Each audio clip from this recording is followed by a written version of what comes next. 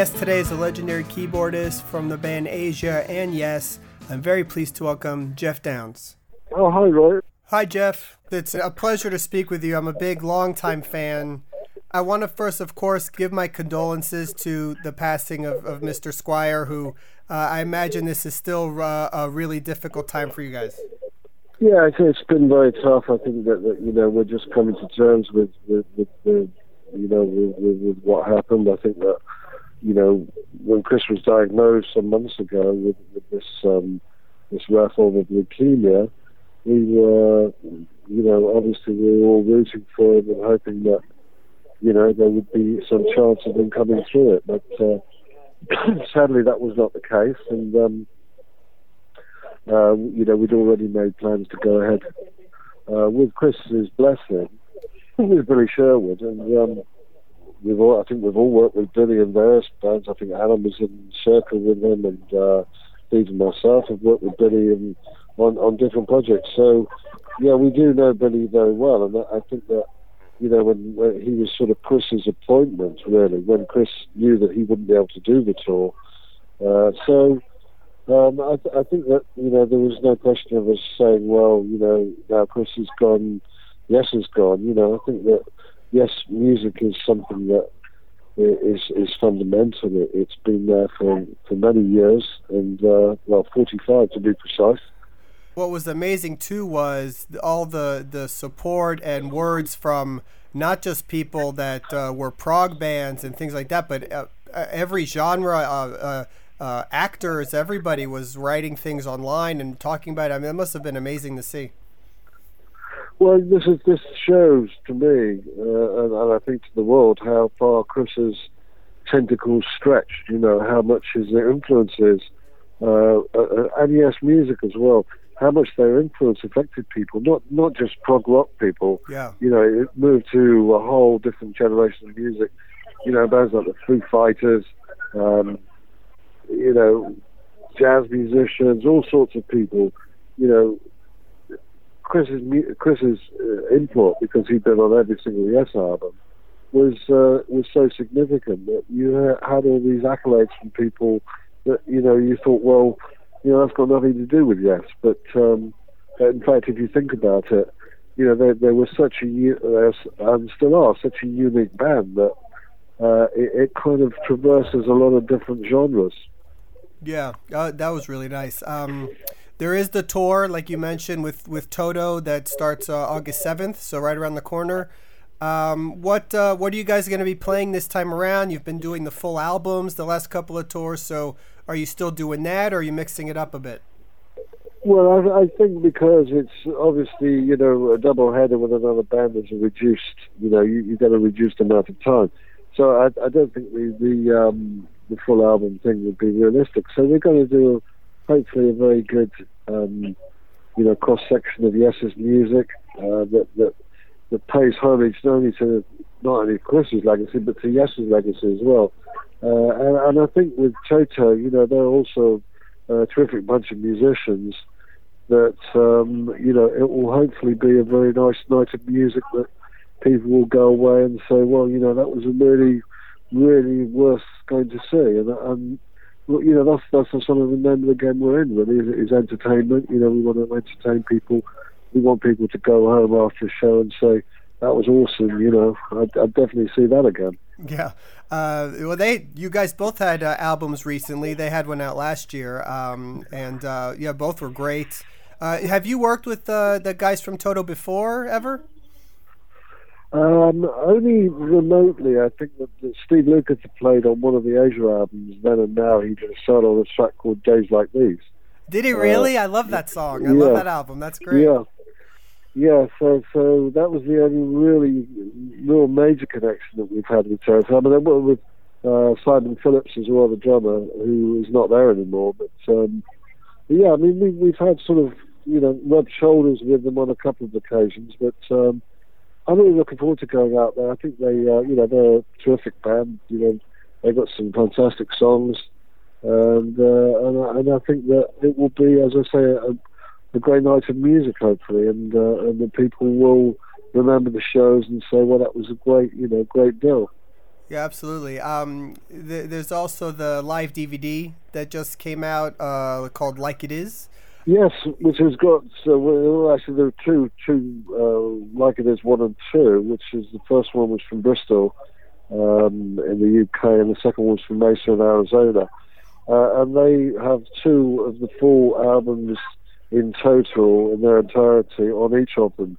So I think in a lot of ways it's a very kind of fitting tribute to Chris that that we managed to document those live albums.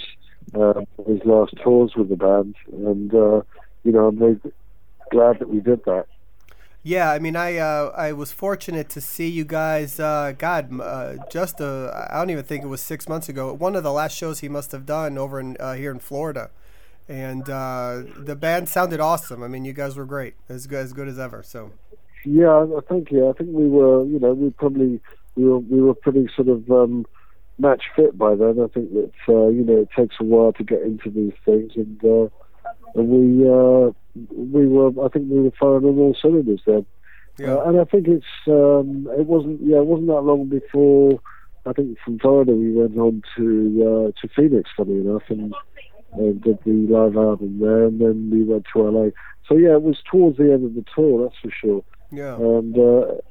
And then we went in November. We went to Australia and Japan, and that sadly was the Japanese show was the last show that Chris played with us. So, but obviously, we'll remember that, and hopefully the fans will remember it with the mementos of the live albums.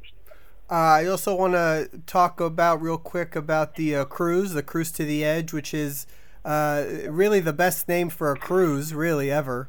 November 15th to the 19th, out of Miami. Is this your second one or the third one? How many have you been on? This is the third one actually, and it's actually a lot of fun.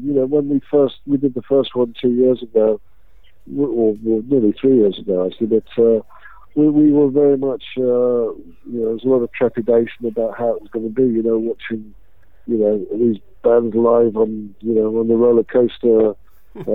Cruise, but it was actually real nice to have the fans on board, and a lot of bands that we know, some really good prog bands. I think that the fans kind of they don't get the chance to see all those bands coming through their towns or whatever. The opportunity to see them all in one place. And a whole kind of feast of music for 5 days is a great thing, and I'm sure that it will continue for some years to come. Yeah, well, what I like that they've done on the lineup this year is they've added a lot of newer, younger bands to go alongside with the classic bands, so kind of maybe get some new fans into the prog rock genre, which is nice.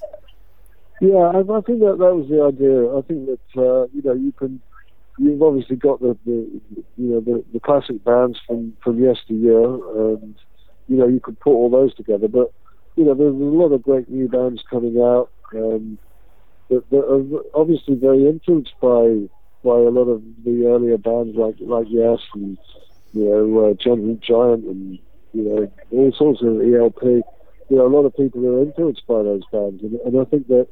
You've got this whole new generation of fans coming through, which I think is very, very healthy to the music scene in general. Yeah, no, absolutely. How many times do you guys, as Yes, play on a cruise like that? Is it like maybe once or twice? We generally do 2 shows.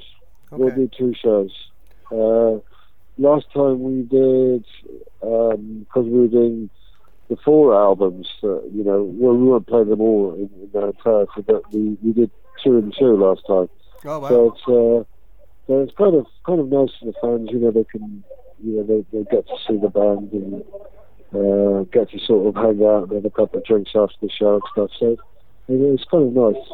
And at this point in your career and being with a band like Yes that's been around for such a long time and had so much success, do you worry so much about the stuff like the record sales or the downloads, or do you enjoy the touring more and just worry about that? I think the touring has come into a much more significant side of things now. I think that, record sales of albums are generally focused around the time that they're released. And although they become, residual items. They're not. They're much more of a catalogue thing. So, that's all very well, but at the same time, we like to make new music, and we like to, try and push the boundaries as far as we can. And so I think the focus is on probably making new albums and touring, playing some new music, and I think that's also very important. Let me ask you real quick, what's the any latest with Asia? Are you guys gonna do anything, again soon, or what's going on there? Well, I've been working some new stuff with John Wetton of late, so we've got a few songs in the bag, and I think that we'll probably continue to put those together over a period of time. I mean, I think Asia's still a viable unit. We're still up and running, and when time permits and we can all kind of join together, then we'll be going back out again. That's exciting. We've been doing something on the site, the Prog Report, where we've been asking musicians like yourselves if there was a song that changed their life or was a major influence on them, and I wanted to see if I could throw that your way and see if you have an answer. Well, I'd say certainly something like Close to the Edge. Was when I heard that, it was just a groundbreaking piece that, I think that, that changed my life. When I heard that in its entirety, one side of an album going through all these different time changes and musical moments. So something like that, I think that, a lot of people will, and certainly Yes fans will cite that as the one instance of the song that, really would make a big impact on them. Yeah, for sure. And how hard is that as a keyboard player to play every night, and does it still challenge you as a musician? Oh, yeah, it's a big challenge, because I think that, when they put that together, it was a kind of a collage of ideas that just kind of fell into place. And I think that, there's an enormous amount of thought that went into putting that music together. So yeah, it's a challenge, but I enjoy the challenge and I rise to it. Well, listen, Geoff, it's a pleasure. I was a big fan. I even tried to be a keyboard player like you for a while when I was younger. Oh, right. You had lots of keyboards, did you? I tried. It didn't. Instead, I interviewed the keyboard players. But listen, I'm a big fan, man, and I hope to be on the cruise and see you guys. Brilliant. Thrilled. Okay. Fantastic. Thank you for giving me a few minutes. All right. Yeah, thank you very much. No problem. Bye. Bye. Thanks to Geoff for the interview. For upcoming news and information, please check theprogreport.com.